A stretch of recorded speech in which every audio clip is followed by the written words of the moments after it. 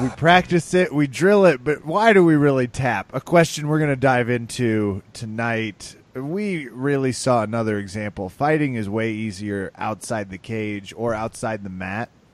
It's much easier to get out of 50-50 guard when you're just watching it from the screen. That means it's time for Verbal Tap. I am your host, Kevin. With me, of course, Raph Esparza. Raph, how you doing? You were at a tournament. You were running a tournament. You were commentating. Yes. In my brain, I think I'm still there. Yeah, perfect. Stay there. Stay there, because we've got all sorts of... I can't even hide it. Mark Shipper is back. At My Times Pros, Chicago, consecutive weeks. Also a jiu-jitsu nerd. Mark, how are you doing this evening? I'm doing great. I'm more excited than you are, I can tell you that much. And you were where today? Well, today was a regular day. I was at my gym training. Maybe you're referring to Saturday. Oh, I'm sorry, Saturday? What were you? Yeah, I was at Arlington Park, picking the ponies, as we say in the year 2017. Wow. So let me ask this, because if you're on our show, it bodes not well for you. But how much money did you lose? Oh man, I know. I took the verbal tap curse with me to the track. You know what? I didn't do too bad though. I just about broke even. I won a few, I lost a few, and one that I thought I was going to come on fell through. You know, it's the science of picking the ponies. But you know, ask our president. Sometimes science fails. We're not that podcast, and you know what? It's only going to infuriate us if we start talking about that guy. Let's leave him out of everything. We should really leave him out of it. Though I'm going to say this: if you guys were shocked at Kathy Griffin's thing, you probably are the same people who are like, "Ugh, Worlds every year. Ugh, again? Who knew they would do this?" Is it just who's tired of 50-50 in referees' decisions?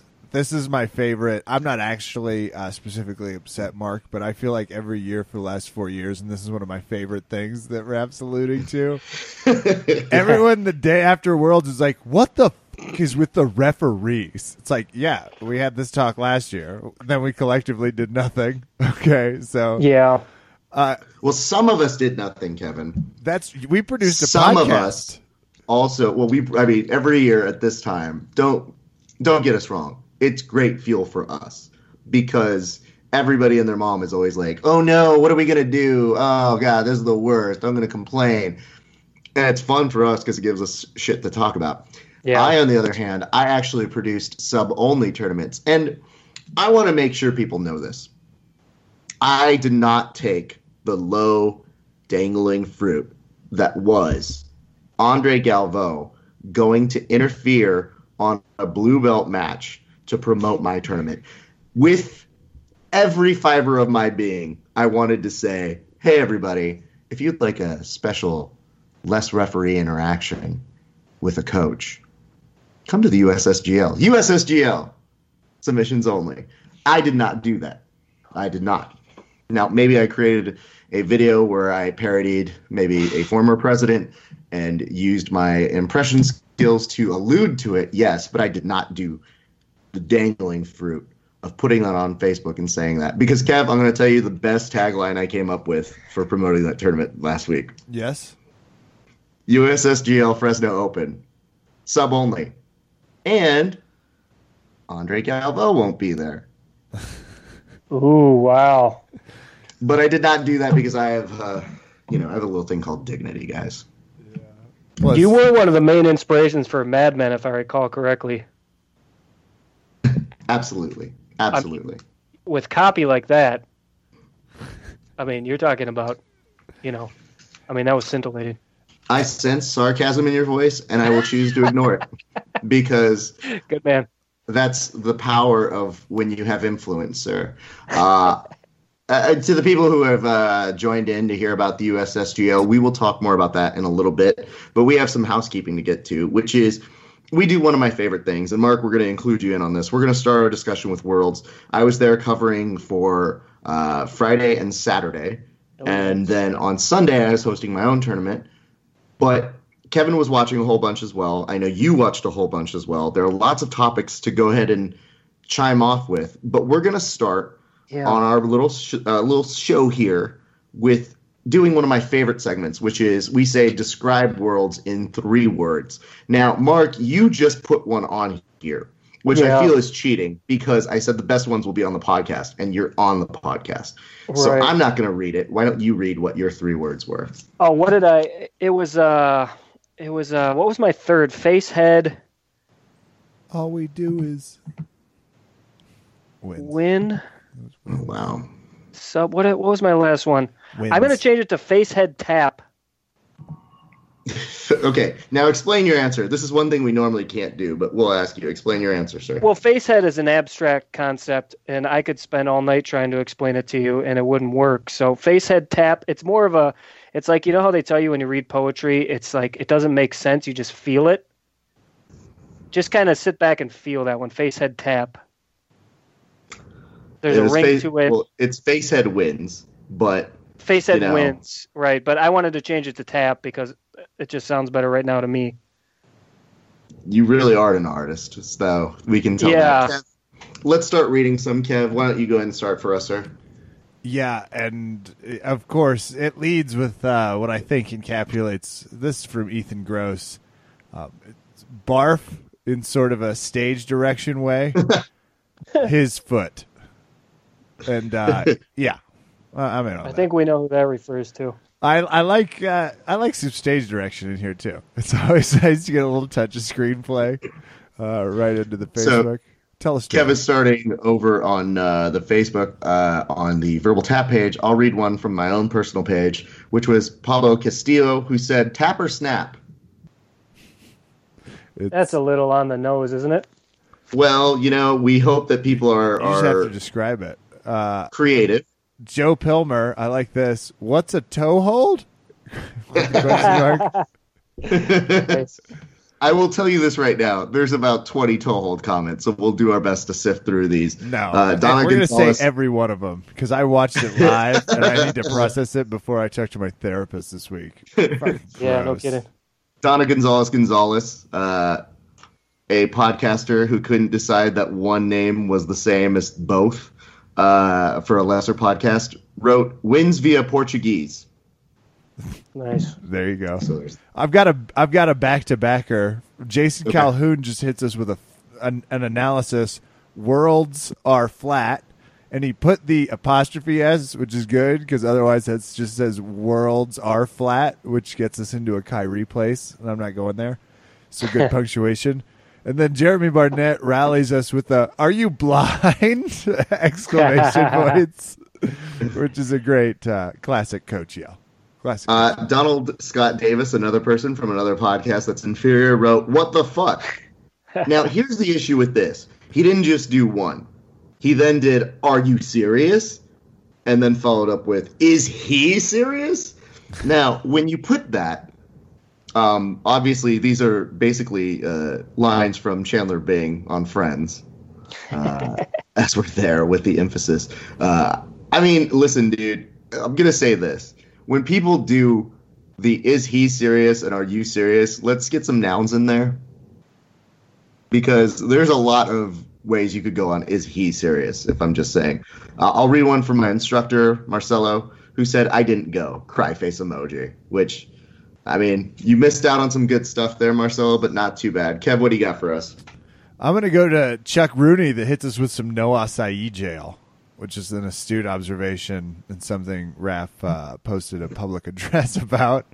And then Kobe ASAP Roland, I enjoy this wordplay. It says, EBI can't wait, which is good. And Jonathan Trejo, I think this is a good lesson for it. Just says learn some Portuguese, which, Yeah. Alexander Castro wrote os. Yeah, there you go. All right. We had Joe Gilpin, host of another inferior podcast, wrote lower than low. Joe Ogindi, which I need to shout out lower Joe because nice. That fucker. Seems a little pessimistic, doesn't it? I mean, it could be. It depends on your interpretation. But let me go on Joe for a second. Joe, I was asking him to do my tournament, and he's like, Raph, when is it? And I said, June 4th. And he goes, oh, I can't. And I was like, why? And I'm thinking to myself, do you have a good excuse for not being able Probably not. to do my tournament. And he said, "Oh, I can't. It's a Damian Maya seminar." And I was like, now I'm super mad at you.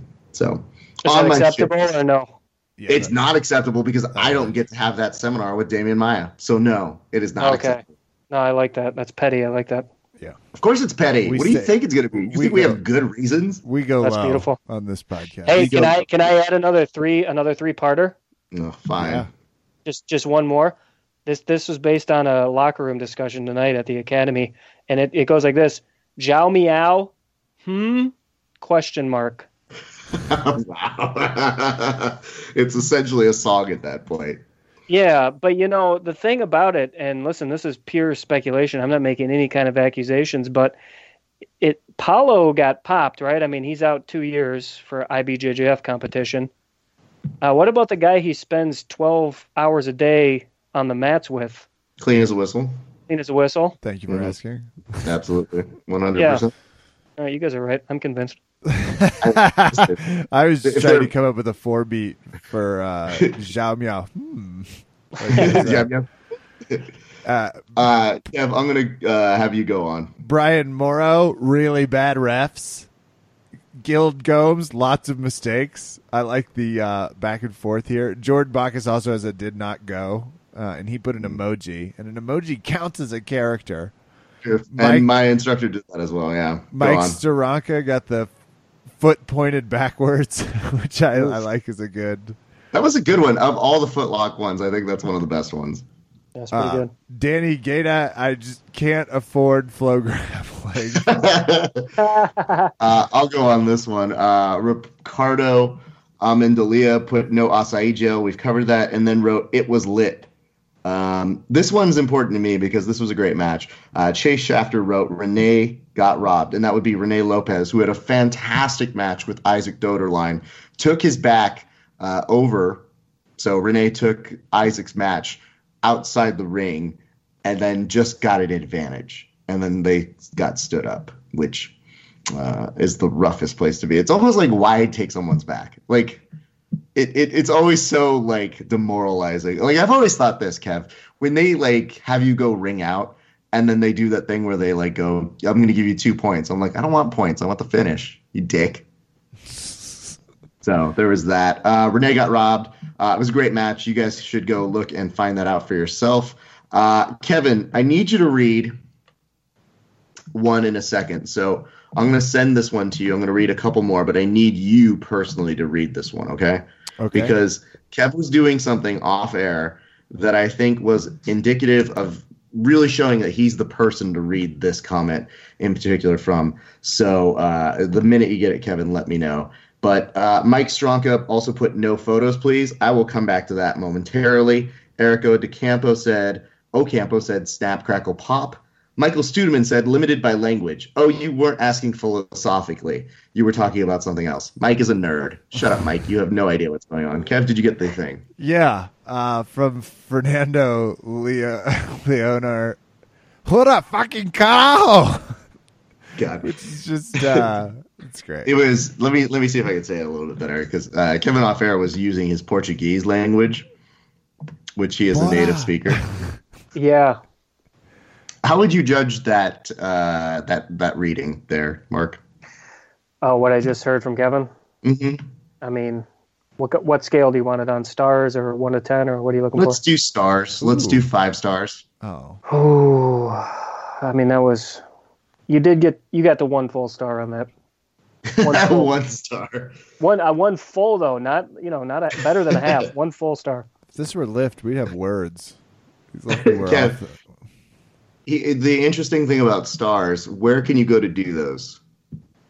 I don't understand the setup. You I fucking know there's asshole. a prompt here. If you guys would like to give more than 1 star, you can give 5 stars to us. Damn it. Here at the podcast. Damn it.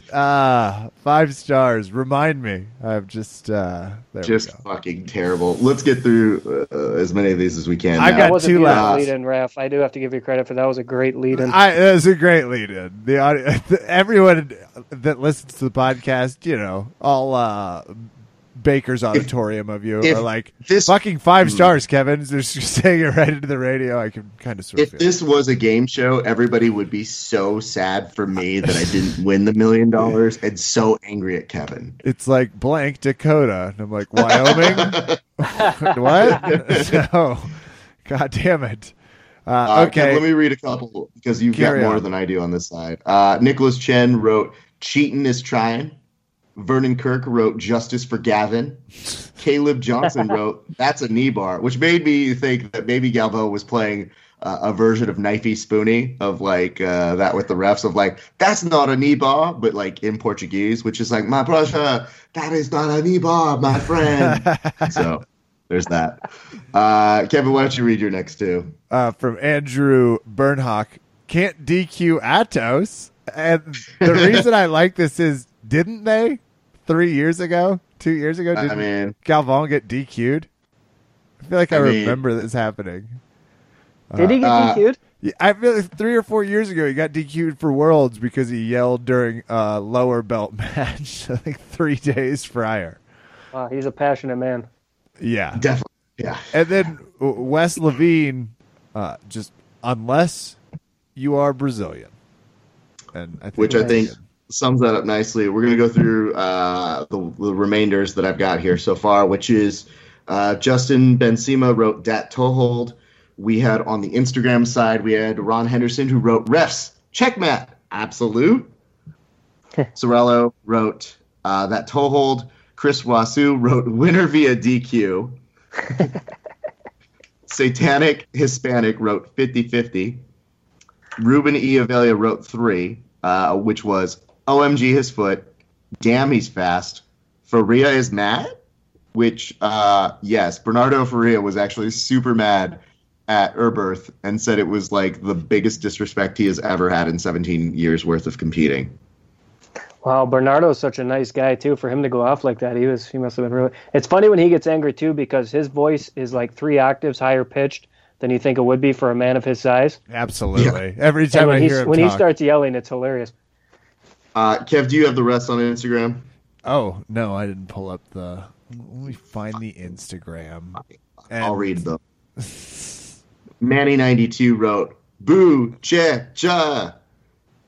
Yeah, I still want to call him the Cheech. I don't think that's a thing. It sounds like you have to shave your change. I like this so. next one on the Instagram. The John Guillemberti PEDs, which is alluding to maybe something Mark brought up a little earlier. I don't think anybody in jiu-jitsu does steroids, though, Kevin. I Especially don't either. in worlds. Yeah. Nicholas Exactly. Prove it. underscore Prove it, I say. 51 won by advantage, which is a great summation for like most of it. Piranha underscore Al, same old shit, which, yeah, I also like that. The advanced grappler, Andre's moonwalk, which is, and, perfect. McDojo Life chimed in from Florida and didn't use any slurs, Raph. This is great. Flat, round, revolving. If anything, you went deep.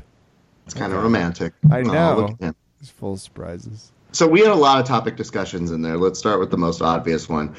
Kevin, what are your thoughts? Knee bar 50-50 with the Galvo situation. So I actually really want you guys to tell me because I wasn't listening to the sound as this all started to go down, and I got it. I thought it was in 50-50, but I can certainly understand how that slips. Could you guys give me some perspective on how he got out there and what was going on? All right, Mark. No, you should go ahead because my knowledge of this match is all secondhand. I know what I heard secondhand, which I think I have an opinion, but you should go if you saw it. All right, as the one person who did work here, let's go ahead and discuss what happened. All right, so there was a great moment when we were on first day, blue belts, mind you, Andre Galvo being there like a good coach. And, you know, when your coach is there, sometimes they can get fanatical. Andre is a passionate guy. There's a lot of heart to him. But that passion can sometimes be loud. So what happens is 2 blue belts, 1 blue belt looks like he's starting to knee bar his opponent. So then the opponent taps. The ref is kind of looking and being like, whoa, buddy, blue belts are not allowed to do knee bars. calls for it for like what looks like a DQ and is starting to do it, calls for the end of the match. So you would think to yourself, blue belt, knee bar, case closed, right? Yeah. Not the case here. So what happens is Andre Galvo gives a stern talking to the ref. What? Yes. So he's talking to him, and at the end of the conversation, the ref has come out and then awards the match to Andre Galvo's student. Yeah, that seems legitimate. But there was no tap, correct?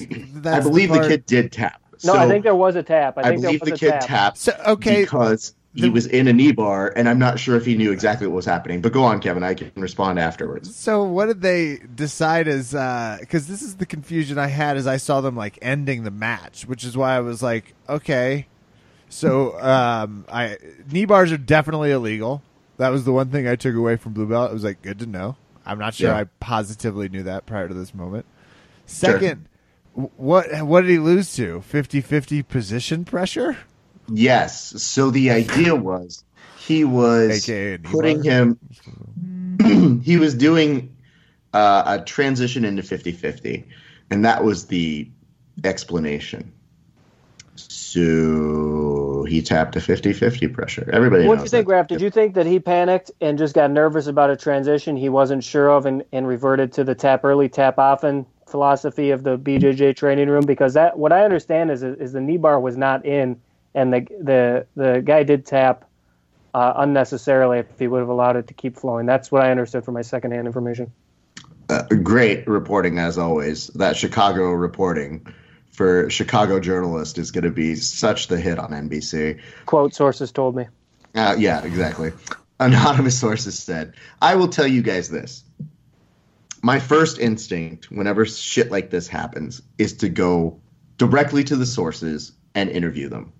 Now, Andre Galvo, I like him a lot. I know if you put yourself in any coach's situation, you want to look out for your students. And there are many coaches who, off the record, have said, yeah, I've yelled at some stupid shit in my time, and I didn't believe a word of it, but that's my kid. And that's a perspective. And you know what? If I'm a competitor, maybe that's really what I want. So it's hard to say. So that's the one side. The other side was I saw the kid who it happened to. And I had asked somebody, our good friend Andrew, who I had run into, he's a fan of the podcast. It was very nice to meet him. He said he knew the guy. And I said, get me that guy. I want to interview him. I happened to be buying acai, ran into the kid it happened to. And first, how's the acai? Amazing. Because we were able to take it out. So acai out of acai gel is more delicious. So this guy, though, he's just a kid. And if I were him, I put myself in his shoes and I thought, man, maybe I'd just be tapping because I'm like, I'm a blue belt. What the fuck's this knee bar? So I thought about that. But then I heard him, like a photographer was just kind of accosting him and like asking him, like, what happened? And then what happened here? And you could tell he wanted no part of it. He was just like, yeah, dude, it happened to me. So I look at the kid and I go, hey, you're the kid who had the knee bar thing happen. He goes, yeah. And I was like, hey, man, keep your head up. By next year, people are going to forget this. You know, it sucks that it happened to you, but like, just do your thing and you'll be fine. The kid's like, thanks, man. And I was like, now get the fuck away from me. You're in my way. I'm trying to leave for the acai. Yeah. I don't know. What's that? Did I what? Did you guys see by chance the post Tom DeBlas put up after that situation? No. What did he say? Okay, I'm on it right now. I just tracked this down. I found this very interesting. So DeBlas posted a video of his match versus Comprido from a few years ago. Okay. And here, I'll just read DeBlas's post quickly. He said, same ref that gave the match to the other kid yesterday in the Worlds after he DQ'd him. Here he was reffing my match against Comprido a few years ago. He says go, I pass the guard. Comprido complains, parentheses, which should be an automatic DQ talking to the ref. And the ref restarts us in a totally different position than we were in. You can hear Gary Lee Tonin, if you watch the video, you can hear it, yelling, what do you mean stop? The following day, the ref and Comprido were laughing and joking together. Great to see friends have one another's back. Couple laughing emojis right there. So DeBlas claims that this ref is a little bit of a shady character in his own right. Well, I'm not going to say I didn't see Galvo talk to the ref a little bit later. It was more innocent. He was still on the floor reffing, and I think one of Galvo's guys. And I think the unfortunate part was a small satchel of some kind. I couldn't make out what it was. It said not money. I don't know what that means, but Kevin, please don't insinuate anything. We would never do that. I'm not trying to insinuate. I'm just reporting on what I thought I might have heard. Here's the bummer. This is happening to blue belts, and you feel for the kid because it's one thing when it happens to grown-ups. Like, I'm over it.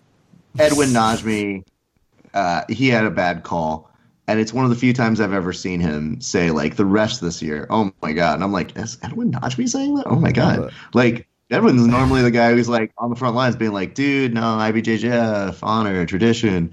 And so you start realizing you're like, even some of the regulars here are starting to get a little. Ooh. So here is where I fall on that line. I think it was a weird situation. It's one of the ones where you get put into that awkward situation of, well, I made a call, and as a result of it, this poor blue belt who now has all this attention thrust upon him feels like the world is kind of on his shoulders. And you're just like, dude, first of all, don't feel that way. Second of all, nobody blames you. Like, I would never blame a kid for tapping out if they thought they were in danger and were like, well, clearly the ref's not going to stop this because buddy over here is like, totally. So, yeah, that's a little terrifying. So, I don't know, man. It just sucks because if you think about it now, he's like the epicenter of discussion, much like he is on this podcast. But I will reiterate what I said to him again right now. If he is listening, keep your head down. You'll be fine. So leave the complaining to us, because 100%. That is what we are here to do. So we facilitate stuff. If you guys have ideas, thoughts, concepts, concerns, all that sort of stuff on this situation, hit us up. We'd love to hear your opinions, because there was nothing funnier the next day than seeing on BJJ Eastern Europe them saying, you know, we could make the point that he was going into 50-50. And I was like, don't you clickbait me. No, I'm not playing that game. I saw what I saw, and I know what's going on. And I don't know, even if what I saw, that was the best solution to it. And overall, though, normal hodgepodge about the refs and decisions, and what felt like a pretty traditional year. Mark, what's your take on the overall? You got to see some highlights of matches. What spoke to you? And I don't know, how do you view IBJJF Worlds? Because I just sort of view it as, we all know it's going to be points and 50-50. But yeah, about like that. I actually thought this was a great Worlds, though. I was talking with a few guys in the academy, and I thought there were a lot of really exciting matches, some big upsets. And I thought the jiu-jitsu was very high level. IBJJF is, I respect their point structure and understand what they're trying to do. There is something about it that seems to be a little limiting in terms of the jiu-jitsu. For example, even what we're talking about, the blue belts and the DQing for knee bars. I don't know what you guys do at your academy, but if we're training in the academy, we're with people we know. I mean, we're knee barring each other in the gi, and we're blue belts, and it's just kind of part of the game.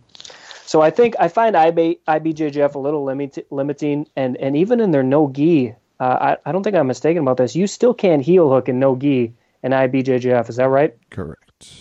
Yes. Yeah. Because the knees need to be protected like delicates.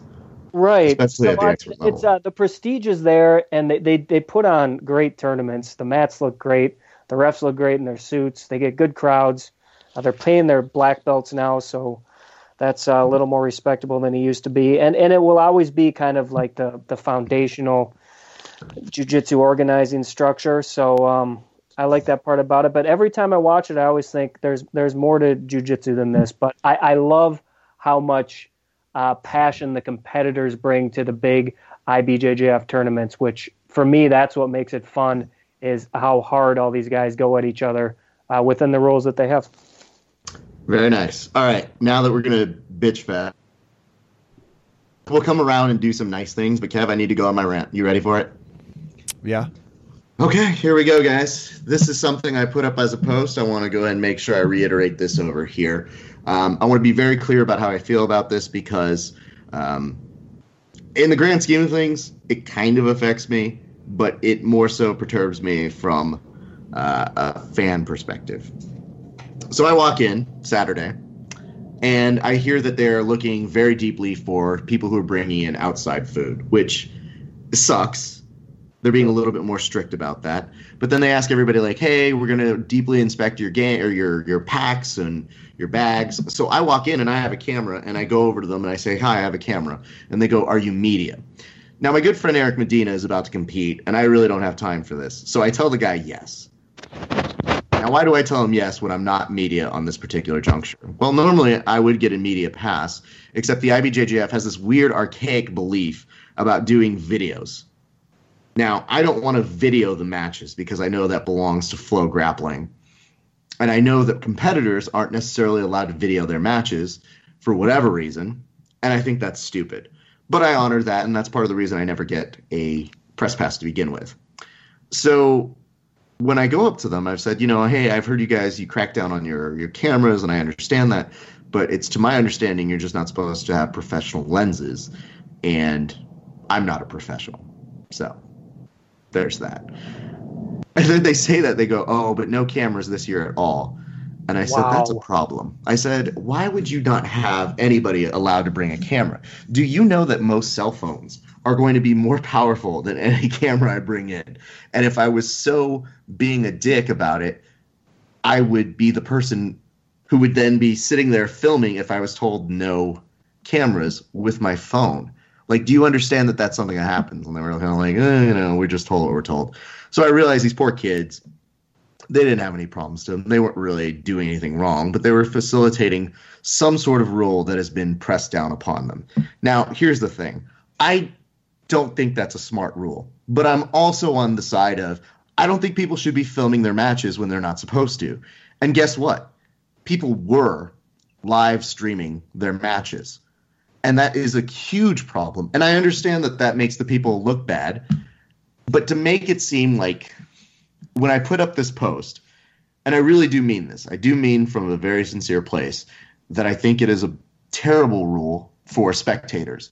Because if you have parents, friends, colleagues, coaches who are coming to just take photos, I think that does a lot of harm in terms of the sport and getting people to actually want to see this sport. Yeah, that auditorium is packed. But you know what happened when I told people I was watching a Jiu-Jitsu World Championship over the weekend? They said, what's that? Yeah. Because most of the world still can give a fuck about it. So when the kids looked at me, I felt bad about doing this, but I did what I had to do. They looked at me and I go, okay then. And I pack my bag up and I close. And then the guy looks at me at the front and he goes, oh, so did they say we're good? And I'm like, yep. And I walked right in. And I think I later heard from our good friend Andrew that they said, hey, it looked like you were causing trouble there, Raph. And I was like, I was not causing trouble. If anything, I looked at the poor guys and I was like, normally I would get a media pass, but I didn't. And it's because apparently next year they're going to start consolidating the amount of space on the mat for photographers because it's too overpacked on the ground. Thus, me taking photos from above and saying like, well, I don't want to overcrowd, so I'll just go from above. Oh, I can't do that now? Cool. So that is my complex problem here, which is, yes, I think it is a problem. I'm not sure exactly how I feel about competitors not being allowed to record their matches, but I think when you create such a hardline zero tolerance policy, you do have those people who feel all the more inspired to do those live streams. Because that was honestly a comment people said like, oh yeah, I'm going to live stream this now because of it. And I thought that's not the answer either. So I think that in terms of a PR strategy, and Kevin and I might be people who know a little bit about that, I think you incite more anger toward Flow Grappling and IBJJF with that stance. So there is that. I did not take any photos from up in the stands that point because I was like, well, then fuck that. I took a couple of Eric, my buddy, and then I was like, I'm just not in the mood. So there's that. Kevin, what is your thoughts on all of that? Well, the NBA made a huge change, I don't know, 6 years ago, maybe even longer. It feels like their footage has always been super media friendly. The NBA lets you use whatever you want. And Twitter, YouTube give them more international marketing than any commercial or licensing fee, as opposed to like the NFL. And one of the things the NBA is now is much cooler and growing and on its way up. And it's like, jiu-jitsu, we don't have enough time to be stingy. And we certainly don't have enough money. Because, well, obviously print journalism's super lucrative everywhere else, right, Mark? I mean, in the law world, everywhere. Like, it's just, it pays a lot. But in jiu-jitsu, obviously, you take a dip. You can imagine. Yeah, print journalism in general is a great way to get rich fast. Yeah. It's, they might as well call it NPR. It's like Google for lawyers. And it's just everybody in there walking around with their BMWs. Oh yeah, So, once you're in, and you're a kingpin in a lot of different fields once you start in print journalism. Absolutely. and don't think I haven't forgotten about a true crime he owes us, Raph. But the thing with IBJJF, and let's get into some final thoughts. One of these is you got to open this up. We got to make this cooler and bigger.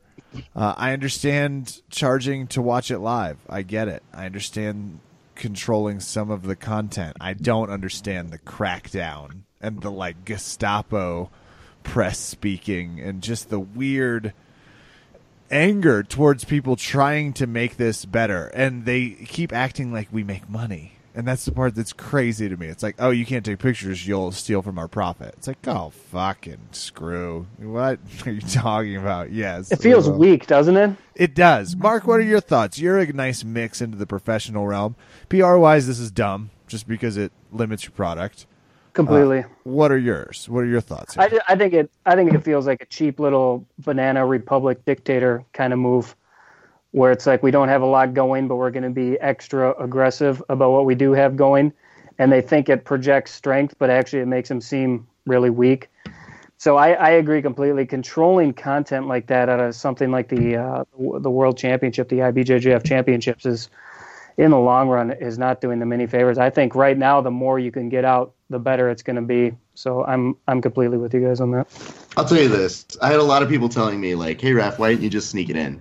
Like, why don't you just do what you need to do and play dumb? Because we believe in consent on this podcast. What is Well, listen, guys, I don't believe in hiding what it is I do. I want to make it very clear. It's not a crime to take a photo.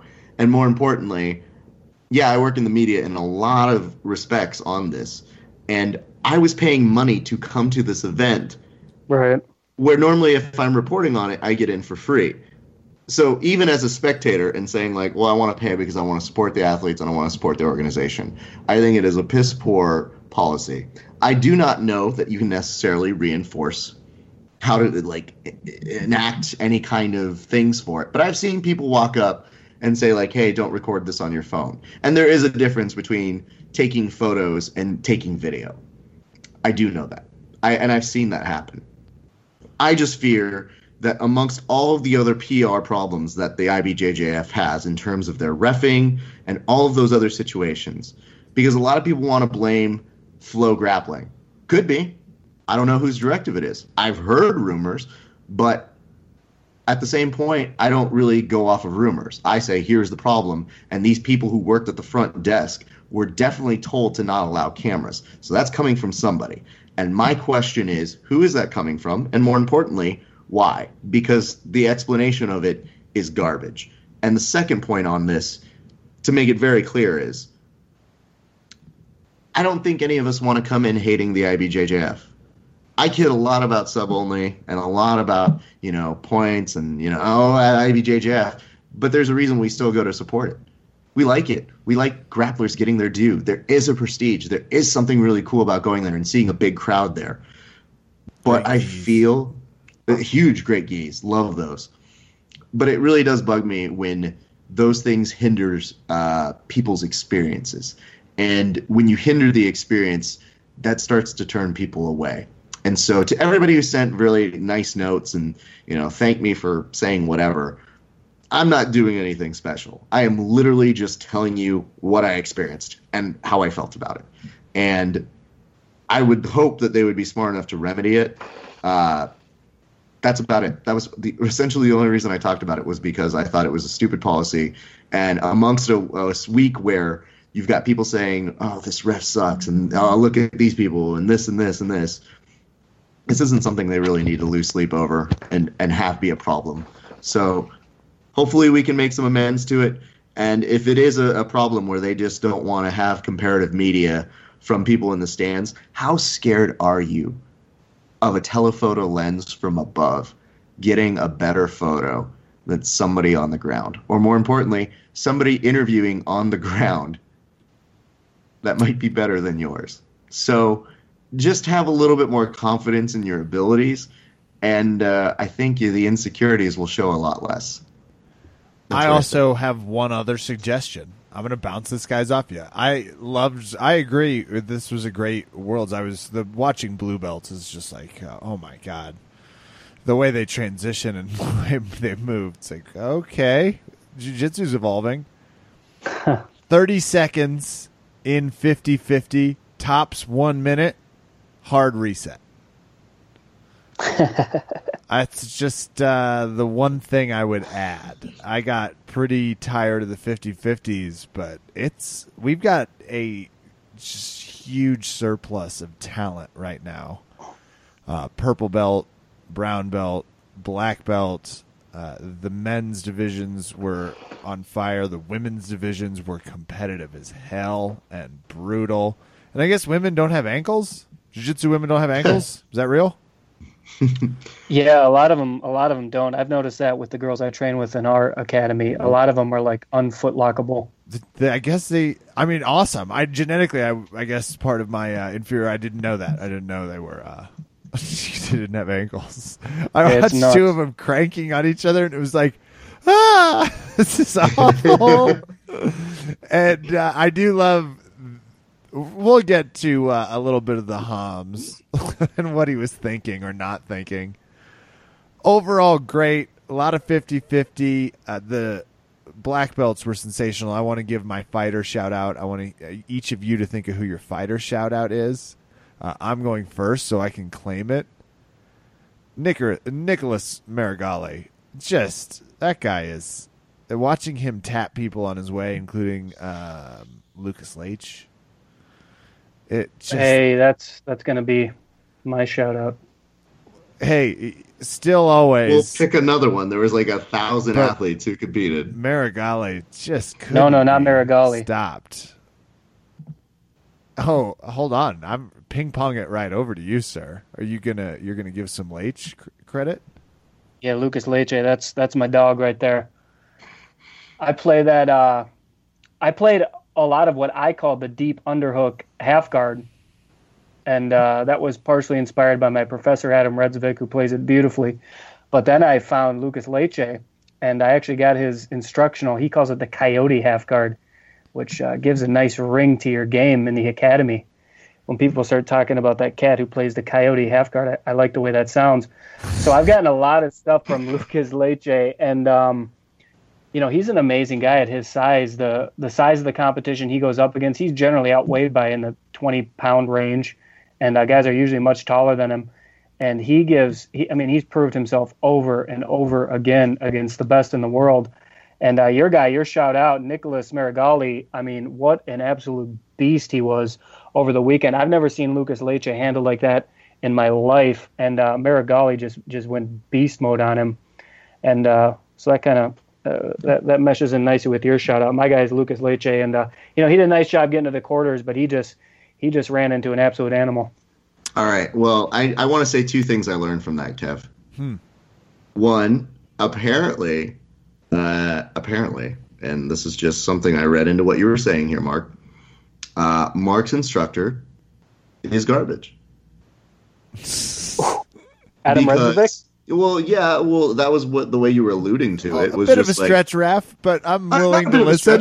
No. I didn't say it. Not my words. His words. I'd like to weigh in right now and say Adam Redzovic is one of my absolute heroes in life and on the mat. So, and I think that's so great. I just thought it was really great that you were able to say that you didn't develop this half guard until you saw Lucas Leitch, because you were like, I was learning with Adam, and it was like womp womp, and then I saw Lucas Leitch, and I was like, thank God, here's this guy. Let me restate that quickly, because there we go. Adam Redzovic is that is, if Lucas Leitch is my dog, Adam Redzovic's my top dog, so he's number one. And no, what I'm saying is I got the basics from training with Adam, and we didn't do any privates on this, so. I just got what I learned training with him and began it there, and then I found Lucas Leitch and added to what Adam had showed me already. So it was a real combination. Hold on, I'm getting your quotation. We're down hearing like you. You hate Adam, and he's a terrible garbage. instructor. Yeah, So bad. Taught me nothing in this life. And then second, can you try to do us a solid and say the word cat like 30% less in your life? Because like when you're like, oh, this cat over here, and it's like, Jesus, kid, where are these references coming from? Okay, he's old timey. I would like to say this because I don't think this gets enough That's credit. on the ponies. Every year, I get so excited and hopeful that an American will win. And this year, they did. Mikey Musumeci winning is remarkable. And it is so nice to see him getting props from Rafael Lovato Jr. and the other handful of American people who have won a world title in this regard. It feels like it should be not something as significant, but man, did it feel good to see that. It's so nice. So much credit to him. It's one of those things that you get really excited about because, I don't feel we've blown this up enough, but you can say it 1,000 times, but I want to start a USA chant right now. It just makes me so happy. So congratulations to him. He had a great tournament run. So he would be my shout out. Leave us 5 stars with a USA rant and we'll be USA. Oh no, sorry. It's supposed to be USA. USA. Wow. There was some great, I agree, some matches too that just, you watch the type of game Marigali's, you still see Cobrinha's pressure passing. You just still see Galvão being so aggressively slow and methodical and technical. You can see his whole army of psychopathic passers are just unleashed on the tournament. Psychopathic. Yeah. It's a good time for jiu-jitsu in terms of obviously they have some things they need to improve upon. Obviously they're not going to do it. That's kind of the IBJJF's thing, is not doing things. Repeat my media stance verbatim this time next year. Like I always start the clock. I will start. We'll just replay this part of the podcast next year, and that's perfectly fine. Kev, before we move on to UFC 212, I have to read. We got 4 more people who gave their 3 words in the time we've been doing this. The Dukes 87 wrote spandex acai transitions. Ooh, Deadpool boy, MMA. I want that to be the theme of my birthday next year. It's definitely going to be on your tombstone, Kev. Deadpool MMA wrote worth every second. So a big IBJJF fan there. Nemo Nobody wrote Fat Earth Advantages, so Flat Earth Advantages. I like Dorman Fat Earth, because if you're just huge. My articulation's going a little down after 5 hours of commentary. Dorman Michael wrote, did he pass? That's actually, I found myself saying that phrase almost every other match. It's like, did he? No. Oh, and you know what? Before we close the door on this, props to Buchecha. Being able to do that for fucking 5 times. I don't have much to say other than super good at jiu-jitsu, and thanks for making it fun to watch. And we get it. You're tied with Hodger. You're probably going to beat him now. And they have their super match coming up, I think, next month. I hope that's great. I hope Hodger's ready to go on that one. That'll be amazing. If we get another Metamoris style match out of those two, it'll be unbelievable. Wouldn't it be great if Hodger was like, if I win, you never go back to IBJJF? That would be an awesome. Loser leaves town match. Love it. All right, let's talk UFC 212. I know you guys are excited to talk about this. Kevin, I was busy doing reporting coverage at Worlds. I was getting secondhand reports from you. Tell me your thoughts on it. You did miss a good one, and you missed finishes, which I cannot say I've seen a fight that had so. At one point, we got to the 4th fight, and it was like, whoa, it's just the main event left, and it was refreshing. The fighters were fired up, and that happens especially in Brazil. But when Shoeface and Spicely fought, they spent most of the first round in 50-50, and it was like, where the fuck are we? Are they just really? Have they been watching IBJJF all day and they're in? That was weird. An homage. Yeah, except they were punching each other in the face super delicately and aggressively, which was awesome. an homage. That would have been great if they called it out. Shoeface had some strikes, but mostly just imposed some grappling will. Did a nice choke out. Good. He's still looking strong. Weighed in at 185. So someone tell Gary Tonin he lost to someone that weighs 185 pounds, not 220, because that's that bullshit story he's been hiding behind. And I just want to call him out on it. Got him. Rafael's continue to dominate Asun Sao, which I believe. USA. Is that Mark? Is that what appropriate here? Is he a Rafael that's like a USA Rafael like me, or? I mean, I think he's Brazilian. Yeah, well, definitely still Brazilian. gonna be USA. But Rafael Ascao is Ascao. He's just he does what he does, Kev. And Mark, did you see the fights? Were you able to watch some of the main card? I don't know how much you saw or didn't. No, highlights on the main card. I went back and watched my teammate Marco Beltran. We can talk about that one if you want. But no, the other one's just highlights. But if my math is right here, I'm looking at your commentary on the finishes. It looks to me like 9 of the 12 fights were finished off, which, once again, check my math. That sounds like 75% of finishes on these fights, which is amazing. Ooh, look how fast that was, Kev. I was actually That's good. I reduced those fractions, and then I saw one I recognized. I mean, that was... Somebody passed their timetables test. Somebody got a high school diploma. I reduced those fractions is definitely not going to be the name of the podcast. So, and the fighters in the main card, and that's where we're rolling to. And it started with the prelims, and it kept going, but Silva and Medeiros came out trying to murder one another with some aggressive kicks.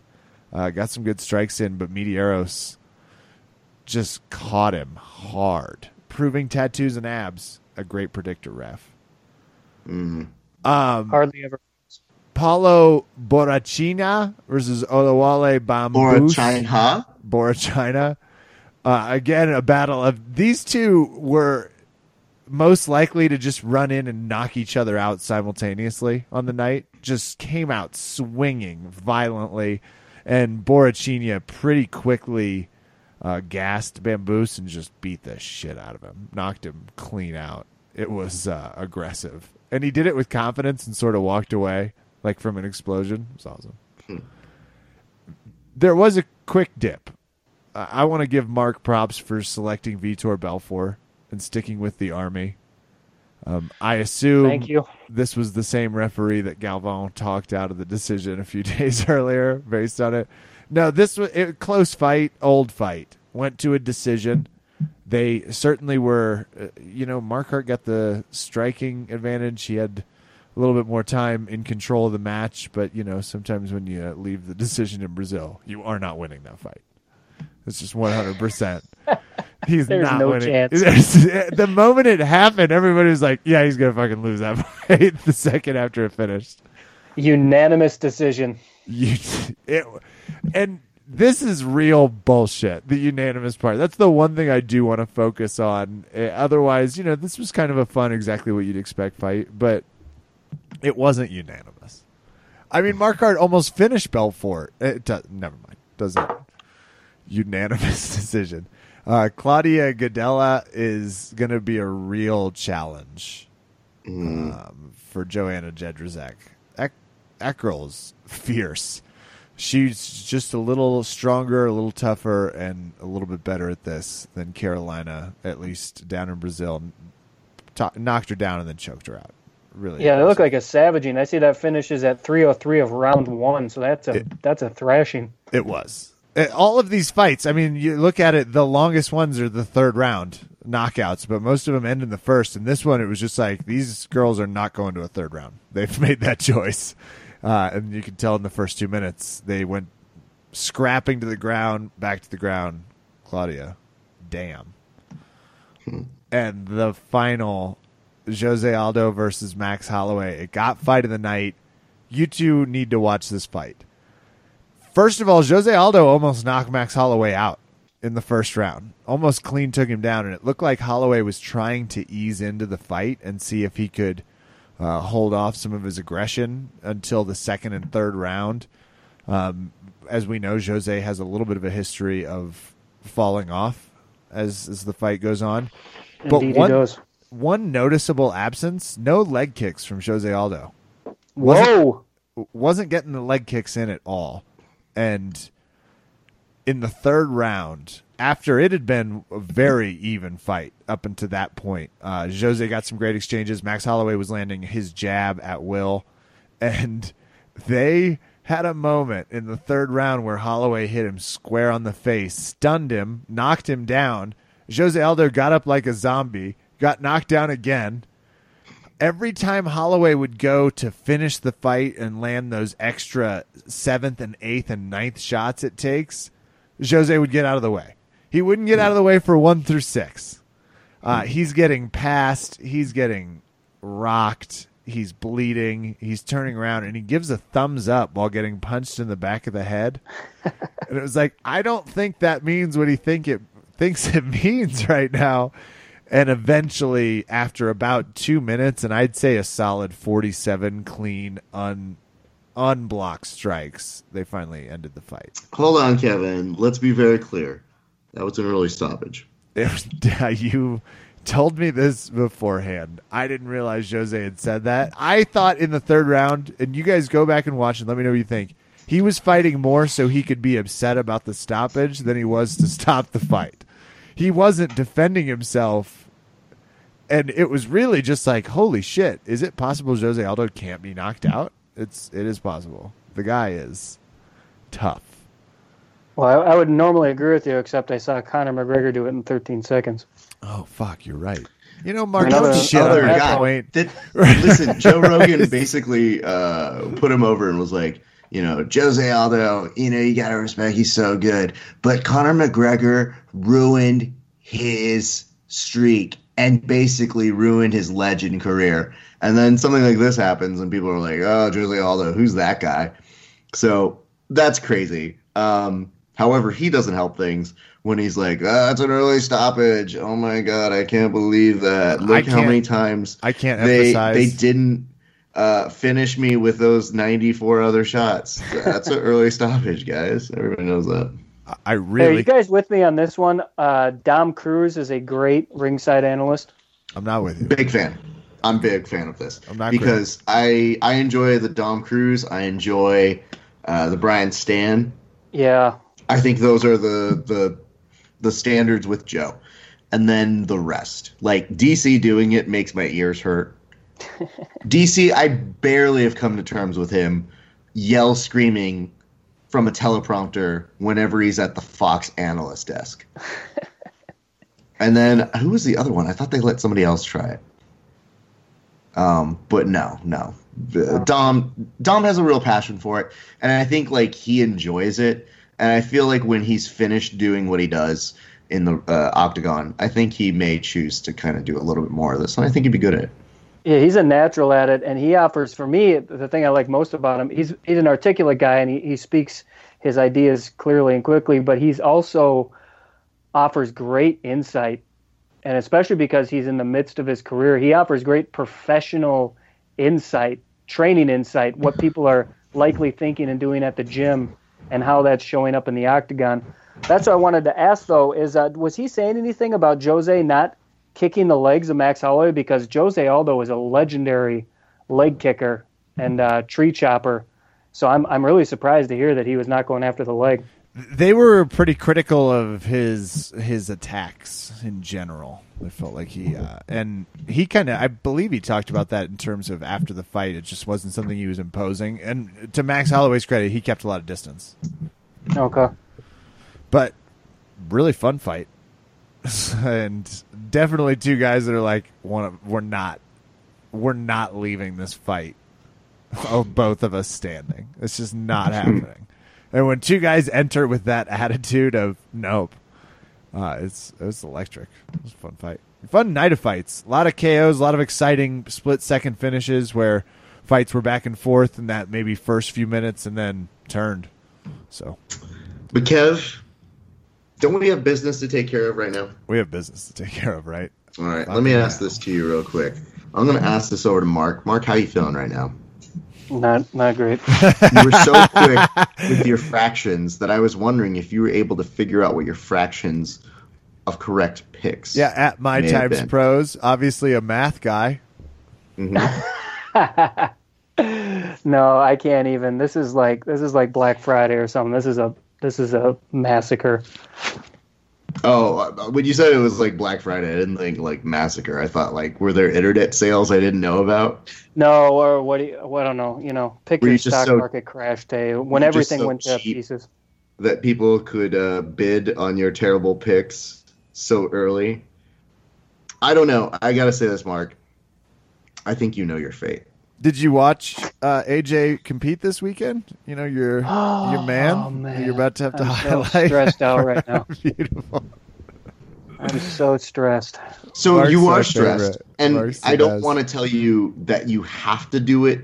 I'm gonna- no Welcher, and I resent the insinuation. No. I'm not trying to let you weasel out of it. I'm But just going again, to let the Welcher, facts tell it's the you. 60s. Every time he gets into Yeah, I know. something, I want to hear him I- lecture me about television.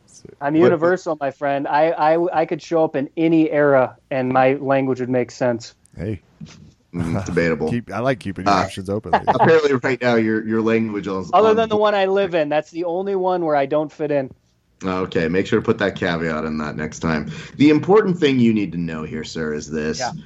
I was not offering you an out. I was offering the facts to be the one to tell you that you did lose this installment of Over Under Kevin, which I believe puts you in the company of TP Grant, who was rooting against you. And I need to get your perspective on that because he said misery loves company. So that means that all of you Chicago guys, you and TP, could not band together to beat Kevin once. That's sad. Yeah, and that was a betrayal of a high order as far as I'm concerned when TP revealed that position he was taking.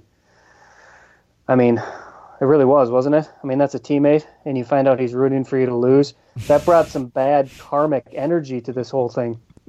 Well, I mean, he for just who? basically You he know, basically for me, just put obviously. his bad juju on you is what it was. He when was like, I "Ooh." write my biography, which any day now, this is going to be chapter 1 called I Own Chicago.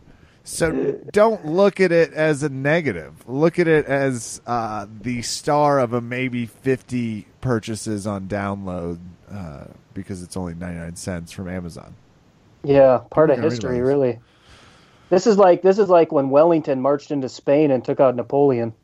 Ugh. Yup. Yep. You could be making up those names. Every once in a Maybe. while, it's comments like this that make me wonder, who did we bring on the show? And then I remember, oh wait, the guy who really was trying to write an appreciation for Roger Moore being an underrated Bond. I didn't give you enough shit about this last week, sir. But I brought you on, and you didn't. Bring it on. Well, can I'll bring I it up. give him a chance to redeem himself at least a little bit in the eyes of the listeners who are shocked that you've lost to me? I can hear you people, by the way. I hear it. Did you bring some true crime for us? Sweet. Well, you gentlemen know I've always got a story or two right at the tips of my fingers. So, I mean, if you're looking for something, I probably got a little something I can conjure up. I'm looking for something. All right.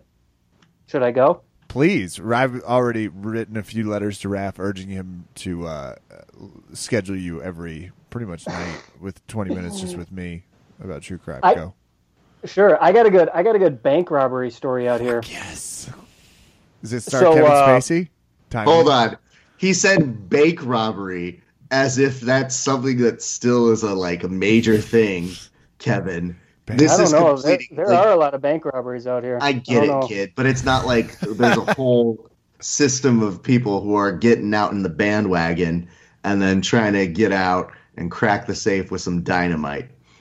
I've seen the movie Heat. I feel like that was one of the last times people were doing that. And even in the movie Heat, Robert De Niro's like, you guys, the bank will go ahead and insure you. It's all you. And it's like, oh, all right. And then that was made into The Dark Knight. Those were the two major instances. But please go on.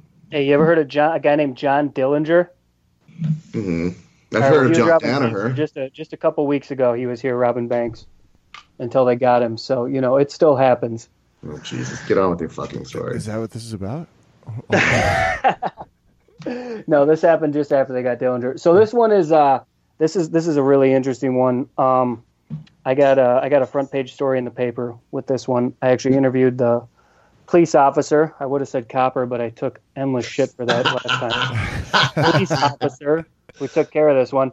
So we got a stretch of city up here. We call it the Grand Trunk Road, like the road through India, because it's all Indian, Pakistani, and basically that part of the world is where all their shops, all their restaurants are.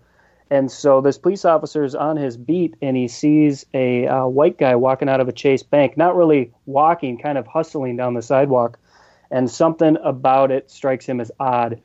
So he flips a U-turn in his car and drives back, and he sees a taxi cab pull out from the street. He'd just seen this guy turn down.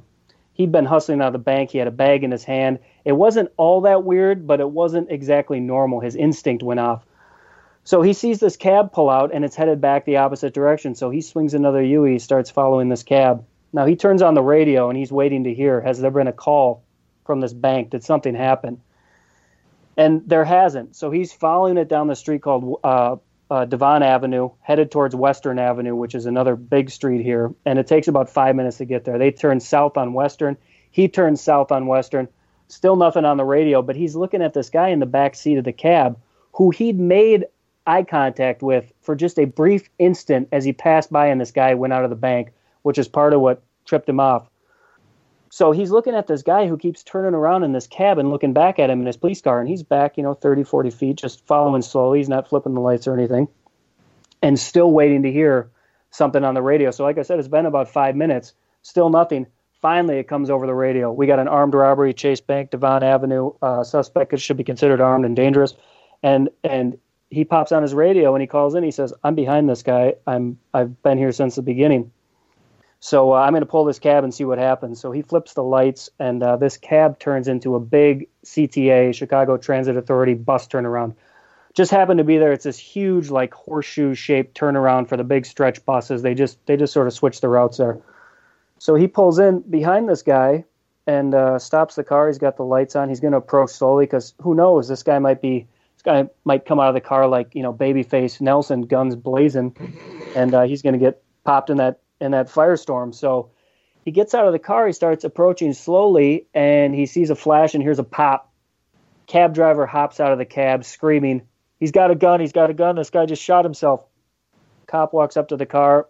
The guy in the back seat put the gun under his chin, fired one through his head, killed himself in the back, and in the back of the cab. And I didn't get all the details on the follow-up, but this guy had no criminal record. He basically had nothing in his past. He got himself into a little debt. He was like in his mid-50s. And he decided on a whim to rob a bank just in a complete desperation move. And by complete chance, a police officer on his patrol happened to drive by as he came scurrying, not even running, just scurrying out of this bank. And next thing you know, 5-6 minutes later, he shot himself in the back of the cab. Jesus. Yes. First of all, there's some Minority Report to this cop that I really like. Isn't that crazy? Yeah, yeah. He just got a cue ball with the guy's name, and it's like, all right, he's gonna do it. Okay, yeah. That's good stuff. All right, Raph. No, we're not going to change it to a true crime podcast. Not tonight. I mean, well, I have actually some questions for him right now. Number one, why would you look over me, Sean Connery, as being the best James Bond of all time? Well, first of all, Mr. Connery, I did not do that. You are actually, I believe you did by representing the fucking. I mean, rest in peace. But God damn it, Roger Moore was a fucking bum. Again, with all due respect, I want to say respect for the dead. Yeah. Amazed you didn't die first, Mr. Connery. And so was I. Someone came up that morning and said, "You're still alive," and I was like, "Of course I am." I do believe you're invincible, and not only are you a great Bond, you're a great Dragon Slayer. In that movie with Dennis Quaid. Are you talking about the movie First Night? No, not First Night. But I'd like to salute you for your dragon slaying ways as well. You're talking about Dragonheart, where I was the namesake of that dragon who spoke using my voice. Indeed, that is what I meant. You weren't a great dragon slayer, you were a great dragon. Thank you, very nice. You made so many mistakes, like you said that Roger Moore was actually, what was it? The second James Bond? I did say the second Bond, and that's one of the worst errors I've ever made in my life. And I'm apparently humiliated. not this. I've been listening to this podcast the entire time, and you lost to somebody who loses all the time. Listen, losers complain. Winners go home and fuck the prom queen. That's a little line from the movie The Rock, in which I starred with Nicolas Cage. Always a pleasure to have you swing by the podcast, Sean. Yeah, listen here, Connery. Why don't you beat it? I've had about enough of you. Oh, look at this one. Lively over here. Don't worry, you use references that are older than my fucking stool.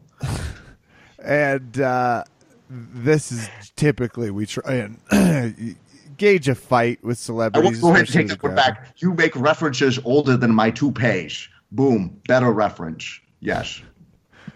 Connor is definitely a boom user. Well, thank you, Sean, for your once again unwarranted but invited interruption.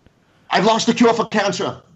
And Mark, in the meantime, you're Yes. over on Twitter at MyTimesPros. That's right. People can go to Chicago and train with you if they'd like. Yeah, come to Team Redzovic. We got a great academy. Come to the city. Very welcoming place. Yeah, if you train jiu-jitsu and you're in Chicago, Team Redzovic is a spot to go. 3 locations in the city, and you'll have a great time. 3 locations in the city. Now, Yes, sir. All right. This has got to be quite a lot of people. And Chicago always makes me nervous because it's just it's a tough breed. So that group of people generally all collecting in a mat. It's like, oh, fuck. There's got to be some serious people on that. At My Times Pros, Mark, we appreciate you swinging by, talking some super nerdy world stuff with us, talking some UFC, but most of all, sponsoring AJ Agazarm. It's always nice to meet a So true nice. fan Absolutely. So good. and someone willing to step up. Well, that is my honor and my privilege to make sure AJ Hagazaram keeps his spot in the rotation and, maybe even improves it a little bit. So that's my honor. There we go. Verbal Tap fans, Mark Shipper. Thanks, guys.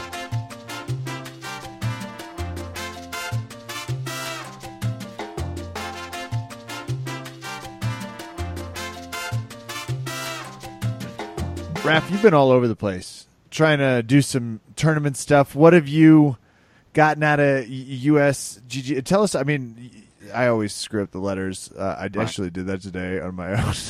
Never mind. It's too embarrassing. Screwed up the own letters in my name. I was like K-I-V-E-N. They were like, what? I was like, oh, that didn't sound right. Oh my God. K-E-V-I-S. Just had a quick, oh God. I gotta go to sleep. Where did that happen, Kevin? I was picking up an order at the deli right by work. Wow. I've had a lot of things happen in my time, but screwing up my own name. Just a quick spelling of my name. I just, who could get the vowels right? How was traveling? Back-to-back weeks. You guys did a recap. Everyone should check it out. If you already follow the LA Jiu-Jitsu Club, you can see them chatting it out. If you follow us on social media, you got to see the whole Facebook Live Q&A, and it's really fun. You guys looked a little exhausted. What? What are you talking about? You're leaving it out there on the mats. I love it. As coordinators. Oh my God. Got the live stream up this time. Yeah, that was really fun. The first time we were going to do a live stream, but the wireless situation was a little dire. So, and plus I had to do a lot more than I expected to do. Again, it was our first tournament. It was a little learning experience, but there were definitely some matches I wanted to bring to you live. But this time we had it all put together, and I was ready for you guys. So I brought you a live stream, and I got to tell you, man, I guess in my own personal one good thing, it was so much fun to do commentary again. One of the things that I got told from some of the guys, because I apologized to every person who I commentated on their match. I went up to them and I said, I'm very sorry. And they're like, why? And I was like, well, I made fun of you. So when you get home, you're going to recognize the fact that I made fun of you for like 4 hours. And I didn't know your name. And even the people whose names I did know, I still screwed up in true me fashion. But they were so appreciative. And the one thing that I got back for them was they said, well, nobody ever talks about my matches to begin with. And I got momentarily sad. And then I got really happy because it made me realize that that's something that you can do that's simple, that makes the competitor feel better, or that it's a cool experience. And that's something that I really want to do as much as possible. And I had a very simple setup. It was just one webcam, and I wish it could be closer. At one point, somebody said, hey, it'd be really nice if you guys got a drone for a better camera angle. Just saying. And I was like, that's a good idea. Oh, my God. I wonder why we didn't think of that. Are you buying? Thank you so much. They're great ideas. Rep, you want to get your super quiet drone, because if you get like just a $2,000 one, that thing's going to be loud as a motherfucker. It's going to be going. It's like there's a reason they don't use drones inside. They usually use that crane arm, and it's so it doesn't, make it sound like at the beginning smash cut. I just want to ask, what kind of fancy ass individual goes, oh, send in the drone as you bring in my caviar, please? I do. Yeah, Raph pulls out that stupid case. We've all seen the commercial, puts his wristwatch on, hits the button. Is like, we're live. As it starts, like, this isn't the Jetsons. Like, what are you talking about? Just like, oh, must be a nice problem here, people. Wish I could be just a drone would be great. God. So anyways, I don't know what kind of sweeping epic thing that they thought I was going to be bringing to them. I just wanted people to see what a cool situation we had going on, which was we were in the same arena as UWW, USA Wrestling. And it was so cool to have so many wrestlers come throughout the whole thing that we were doing, wonder what we were doing, and some of them signing up day of, Kevin. Wrestlers are crazy. Of course they're crazy. And some of them need to protect their neck a little bit more. But you know what? Come take classes with us. We'll teach you how to do it. And guess what? If we're really, truly martial artists, we're going to learn your takedowns as part of an equal exchange. That is the beauty of learning this art, is that so many people are willing to share and exchange. For example, Kevin, when I got there and the guys were setting up and there were just two wrestlers on our mats, just kind of like, like that's the way everybody greets each other at a wrestling tournament. Everybody's like does the bro hug and then they immediately start pummeling. And so that's how I started greeting all the grapplers, because I was like, if we don't do this, I think we're going to get kicked out. And there were two wrestlers. They were on our mats and they were warming up, and it was no big deal. And I think they were there to help. And I saw that they started kind of grappling a little bit, but not just any kind of grappling, Kevin. One of them was trying to do a Boston Crab. What? But the problem was, he was trying to do a Boston Crab. But the problem was, well, he didn't know. Oh, no, he had no clue what I was doing. I thought at first I was about to be like, oh, does he think that I'm going to like gladiator thumbs up or thumbs down him? Because I totally will. So no, he was trying to do a Boston Crab. And it's that kind of like almost jiu-jitsu, almost wrestling, almost catch wrestling, where I think he might hurt the person that he's training with. And I walk over to him a bit after and I was like, hey, man, were you trying to do the Walls of Jericho? And he goes, yeah. And I go, okay. And I go, can I show you the safe way to do it? And he was like, oh, yeah. And I was like, here's this. And I was like, oh, by the way, this is a transition. He's like, is that a sharpshooter? And I was like, yes, from X-Guard. I know. I invented it. No big deal. It's just me. But once I showed that to them, I was blowing their minds. And they just looked at me and they said, so do you learn this in jiu-jitsu? And I was like, well, if you're around me, yeah. There are other nerds that do this too. And so by the end, he looked over and he started like, I left them alone. They're like, thanks, man. And I saw one of them trying to do like a Kurt Angle ankle lock, which is a toe hold. And he was doing it the wrong way. And I was like, stop. No, come here. And then I actually showed him. I was like, here's how Kurt Angle does it. Here's how jiu-jitsu does it. Would you like to experience how it is? And he's like, yeah. And I go, tell me if this hurts. And in true wrestler form, he doesn't want to tap at the very beginning. Yeah. And the wrestler who I was doing it to, he just goes, ow. And I go, that's where you tap. That would be it. Please tap. For the love of God, don't injure yourself, kids.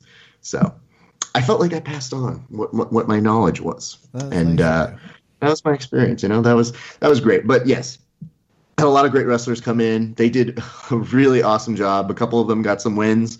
A couple of them gave it their best shot, and I think really seemed to enjoy it. So we were, again, honored to be a part of that. We had so many great people. We had a lot of repeat customers, Kevin. We had people who came to the OC Open last week and then went to Fresno, which is almost 3.5, 4 hours away, Kevin. Wow. That's awesome. And they came up to compete with us again. I have to tell you, as a person producing that event, that made me feel good. That's a and testament it to you felt all. like, I was gonna say. well, it's a testament, I think, to our competitors and our movement.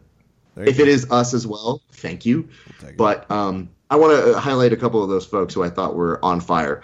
Alan Sanchez ended up beating a 10th Planet standout. He ended up beating Chad George, who is an EBI vet. Slap champ. Yep. Well, he won a match. I'm sorry. He won a match. You know what? I call them all slap champs. If they just did it, is what I consider. So. Next time I see somebody who wins, I'll tell them slap champ, and I'll say, like, my co-host came up with that. Blame him. Chad George was, again, he's nicknamed Savage for a reason. He had some great matches with us. I also got to see Colleen Schneider do some work. So good to see. She even mixed it up with some of the guys at the competition, which was awesome to see. I also want to go ahead and shout out Marty Robles, who was on fire. This dude was making it to the finals of our Absolute division, our Cash Absolute. And instead of asking for time to recover, because we had to like speed things up toward the end, we're like, hey man, we can take like 5 minutes in between matches. He was like, no. We had James Stockdale, a guy who competed at our last tournament, came over to compete at this one. He's a blue belt. He basically was taking Chad George into deep waters, had great matches throughout. He was in the inexperienced or the intermediate category, and then ended up having to do expert, held his own. So want to shout him out. Victor Cervantes wins his division, a good friend of ours, monster killer. We also had our absolute winner, which is Uber Endino, who came to compete with us last week, ended up coming this week, won our absolute division. Just a beast. He's great. And now he's going to go compete at the Finishers Show the Art tournament, and I cannot be more excited for him. We're going to look to help him raise some money to get him out that way because we at the USSGL, we care.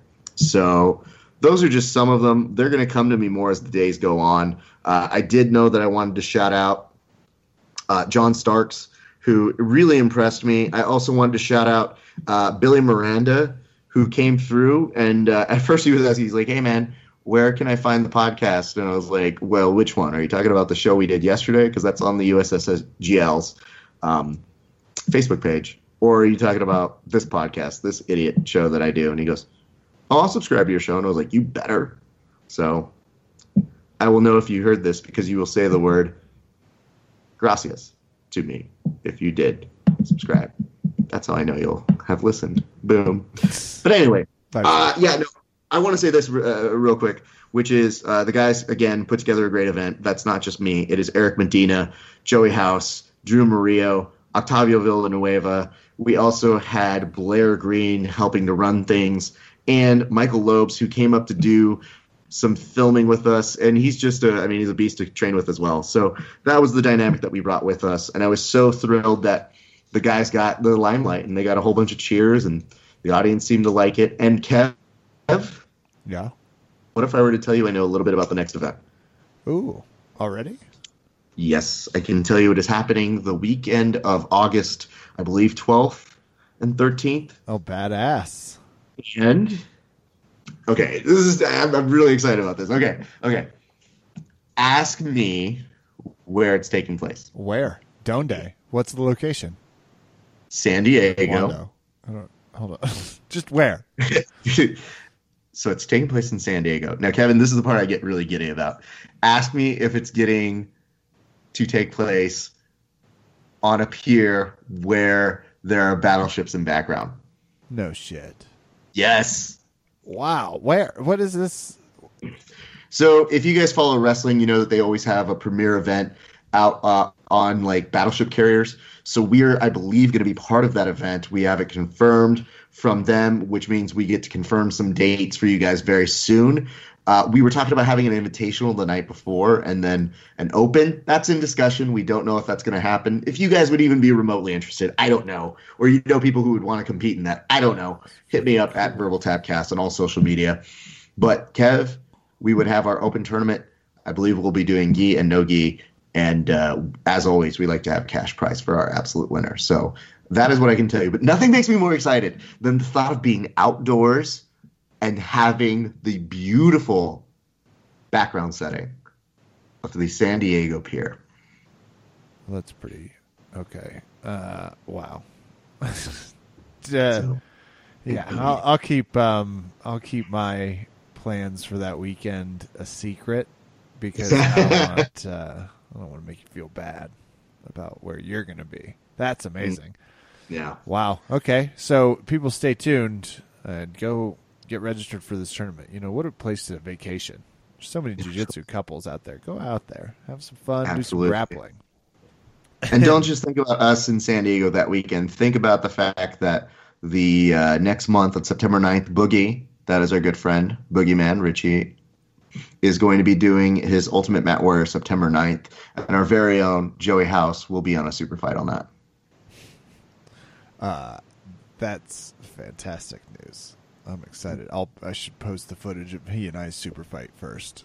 I don't know if we can describe it. Yeah, I think that would really inspire some confidence on somebody's part. I don't know who. Yeah. Okay. Well, it's, But that wasn't a super fight, just to let you know, and no part was that ever sanctioned as a super fight. Oh, okay. Good to. That's why I didn't take it so seriously. That's why.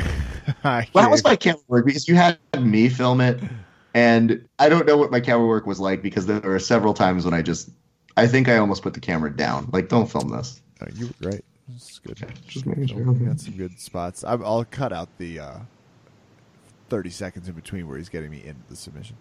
So that's going to do it for us here tonight. We're going to move to some shout outs. Raph probably has, a few as he gets in there. I'll hit some. It's always good to hear our friend John Evans on the commentary at BJJ Breakdown.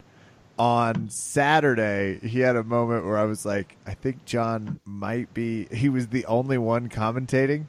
And there was just match after match. And you can kind of hear it being like, so it's still just me. And it was a great, it was a blast to hear some of those moments and tune in and out of the commentary as needed. It's crazy that Jiu-Jitsu now has like these standard commentary teams. Like, absolutely. Sure, why not? And I have gotten the clearance, Raph, because you're not the only one with some August news. I scheduled surgery today for August 10th. So everybody get excited. As Raph's going to be seeing jiu-jitsu and commentating on it with ships in the background, that is probably what's going to be going on in my head, and it'll feel the same because of the painkillers. And in between, I have gotten a little finagling in. This is a shout out to Jubera. He's cool with me just wrapping it and going boxing glove plan, Raph. So that's what we're going to do starting, tomorrow. So does that mean you're taking it back to like the early days of UFC, Kev? Yeah, I did promise not to strike anyone. I was like, admittedly, if I did it, I'd start crying seconds later because the glove's just helpful for protection. I'm still not supposed to use it much. And But I'm yeah, sorry, it's like what that. did you tell me I'm supposed to do with that? I just challenged you to, have a glove day. Put a boxing glove on your right hand. Just see how it goes. Don't use it. You didn't challenge me. You were trying to make me feel It's like, bad. you shouldn't use one either. Those are the rules. And when you said that to me, I just go like, the dumb part is I would have, but then he started saying like, hey, you know what I mean? I think it's only fair that you wear one glove too. So, Just throwing it out there. We'll see. But really, I'm, my summer's planned, so that's what's going on. And that's going to do it for me, Raph, on the shout-outs. that's fantastic. I am glad to hear Kevin is going to get surgery because we want to get him back to the mats as soon as possible. So here's what I'm thinking. Kevin's used to me being an asshole to him, right? Very. I want you, not very. It's appropriate. Don't act like I make things up. Like, it's appropriate. I want people here, our fans, to send in things that will cheer Kevin up for the next month and a half. 5-star review. So what you mean? 5-star reviews make him the 5 happiest. stars? I know that for sure. If you do those, send in a picture of that. You know what else Kevin loves? Puppies. Send this man Did you photos notice of puppies. I snuck a puppy photo in to I the did. coverage. Mills was I just sitting almost- there on the body pillow. I almost complimented your work as to Kevin handled most of the social media over the weekend for both Worlds and for UFC 2-on-2 duties. And I almost said, man, Kevin, great job. And then I saw he was interlacing it with his usual nonsense, but more so the fact that he slid in a puppy just to be like, look, this is my dog. I love him. I'm on weed right now. I love him. So, yes, Kevin loves weed. He loves puppies. And he loves jiu-jitsu. If you want to send him any of those things, you can do that at Verbal Tap Cast. This is Cheer Kevin Up is going to be the hashtag we're going to do. Because Kevin's used to me being an asshole, but guess what? Nothing's worse than super nice ref. Because here's the thing, Kev. If you have to train less, you're no good to me. It's almost like you're kicked off the podcast. Okay. That's good to know. Okay. It is good to know. But we're going to make sure you come back, and you come back strong. So that's why we're using this reverse psychology on you. You wouldn't even expect me to be nice to you. Anyway, shout out number 1, Kevin, good work on the weekend. Shout out number 2, John Evans, great job. I got to catch up with him for a little bit. At one point when I saw him doing it by itself, it was too late. I would have just jumped on there and just started talking with him. But then the very next day when I did commentary on my own, I was like, John, I feel your pain. I should have just done it as John at one point. Missed opportunity. Fun twist. Fun twist. I want to again thank everybody who came and who helped out. Super love. I cannot get enough behind that. To everybody who watched and shared the videos, that's so great. Just know that we're going to send a thank you letter with podium pictures, links to that, and then links to some of our videos from the weekend as soon as those things drag in. So if you did see it, be patient. We're all dead tired, and we're doing our best to get that up as soon as possible. That will be on the USSGL Facebook page. So that's USSGL. USSGL. Thank you very much. And what timing, just as the dogs start to explode, because I think that's going to do it for us. I think so, and I want to, hold on. One quick thing. I'm going to breeze through a whole bunch of people. Yeah. So I have a whole bunch of people at Worlds. I can't name you all, but let's just name as many as I can think. Kevin, give me 1 minute on the clock. 1 minute starts now. I want to go ahead and thank everybody at Worlds that I saw. So that means Andrew, that means Ron, that means John Evans, that means Tyler Bishop, that means Paul Moran, who I ran into, and he's doing okay, and he said to say I hate you guys. That means people like Kit Dale, who I ran into, couldn't be nicer. I also want to send shout-outs to like all of the people who were sending in those nice notes about the whole photography thing. I know that sucked, but that was great. I also want to send shout-outs to our media friends, like Blanca, who were sending really nice notes. I also want to send shout-outs to all of our friends who I didn't really get to train with, who I really wanted to see. That means like Aber Cifuentes, Johnny Morgan, all of those people. I will come train back that way very, very soon. Also, big thanks to everybody who was supporting our event and sent in notes and told people to come compete at the USSGL. That's like Cole Franson. That's like Renee Lopez. That's Chase After. That's Damian Nitkin. That's Beth. That's Turtle. That's all of those great people who couldn't have been better cheerleaders. I know you guys are always so great and supportive. And I also want to give a big shout out to Valley Martial Arts Center and LA Jiu-Jitsu Club and the USSGL. I already said that one, but you know who you are. And I think I'm done. Be back. That'll do it for us here tonight at Verbal Tap. I'm Kevin. Thank you for listening. Good night and good luck.